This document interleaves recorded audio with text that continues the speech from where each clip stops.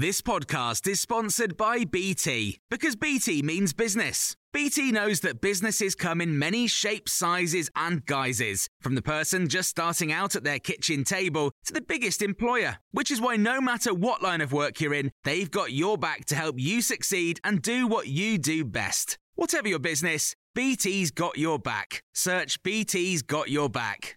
This is the Times morning briefing on Tuesday, the 20th of April. The jury in the George Floyd murder trial has retired to consider its verdict. Former police officer Derek Chauvin is accused of killing the 46-year-old by kneeling on his neck for more than 9 minutes during his arrest last year. In his closing statement, prosecution lawyer Steve Schleicher told the jury they had no choice but to convict. This wasn't policing. This was murder. The defendant is guilty of all 3 counts. All of them. And there's no excuse.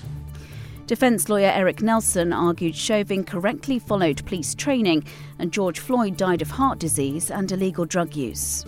When you review the entirety of the evidence, when you review the law as written, the state has failed to prove its case beyond a reasonable doubt. And therefore, Mr. Chauvin should be found not guilty of all counts. Chauvin faces up to 40 years in prison if convicted of the most serious charge of second-degree murder. Meanwhile, the chief medical examiner for Washington, D.C. has ruled that a police officer who died after the Capitol riots in January died from natural causes.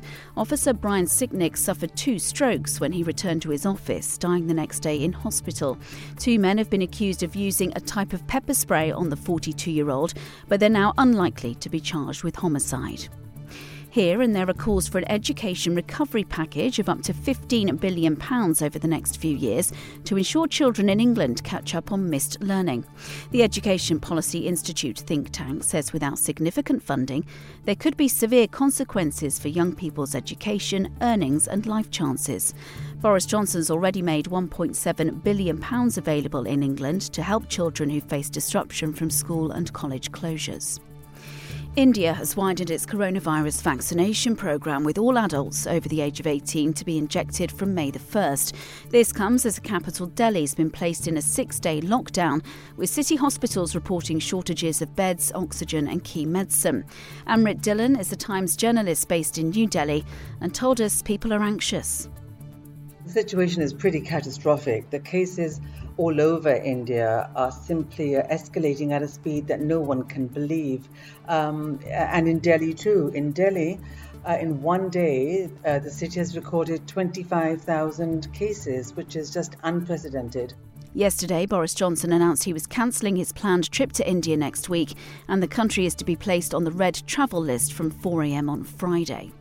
Meanwhile, it's understood travellers will have their coronavirus paperwork digitally linked to their passports under Border Force plans to cut lengthy queues by the middle of the summer.